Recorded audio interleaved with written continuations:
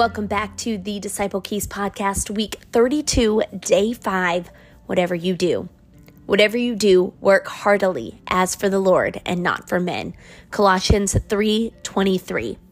As you hope to begin multiplying movements for Jesus in the earth, consider that it is Jesus for whom you work, and it is Him you seek to please. Ask yourself today how much more you need of Jesus in your life and ministry. Ask God to fill you with all joy and freedom so you are light for your world. Ask for a sense of peace even in the trials you may face. Ask Him to use all the difficult things to make you more and more like Jesus. As you anticipate rapid reproduction, trust God when things seem overwhelming, that He has them well in hand. Lean on His wisdom and strategy to navigate day by day.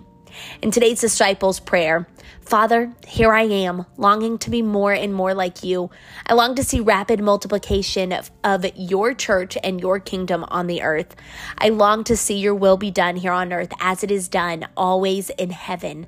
Fill me more and more with your Holy Spirit and give me the grace and passion to continue this work until the end of my days. Praise you for all you've done and all you are about to do on this earth. I lean on you for poise and grace to walk even when the things become chaotic and challenging. May my zeal remain strong for your glory. In our unreached focus, Father, look on the 3,007,000 Hindu Chauhan Rajput peoples of India today. God, they need you. I need you. Open the doors for your kingdom to come to these people today. Have mercy on them and send those people who are trained in righteousness among them to share your love and life today. Impart your steadiness and strength to laborers to keep going when things get rough.